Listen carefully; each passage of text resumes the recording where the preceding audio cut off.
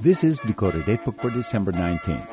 North Dakota remembers Theodore Roosevelt in the 100th year since his death, featuring the words of Roosevelt as read by Steve Stark. Theodore Roosevelt strove to live an honest life and often spoke of the high ideals he pictured in the promise of America.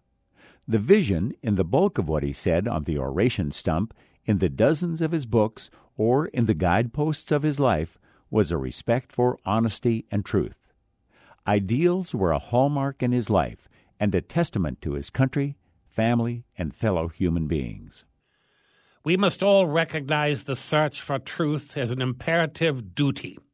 We ought to recognize that the search for truth should be carried on not only fearlessly, but also with reverence, with humility of spirit, and with full recognition of our own limitations, both of the mind and the soul. We must stand equally against tyranny and against irreverence in all things of the spirit, with the firm conviction that we can all work together for a higher social and individual life if only, whatever form of creed we profess, we make the doing of duty the love of our fellow men, two of the prime articles in our universal faith.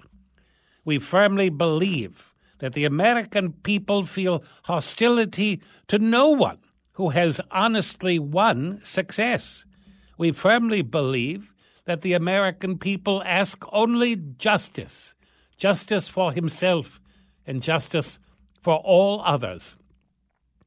They are against wickedness in rich and poor alike. They are against lawless and murderous violence exactly as they're against the sordid materialism which seeks wealth by trickery and cheating, whether on a large or small scale. They wish to deal honestly and in good faith with all.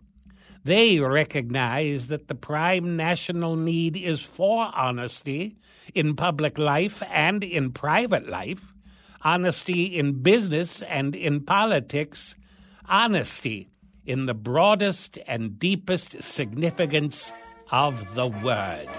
Today's Dakota Datebook was written and performed by Steve Stark. I'm Merrill Pepcorn.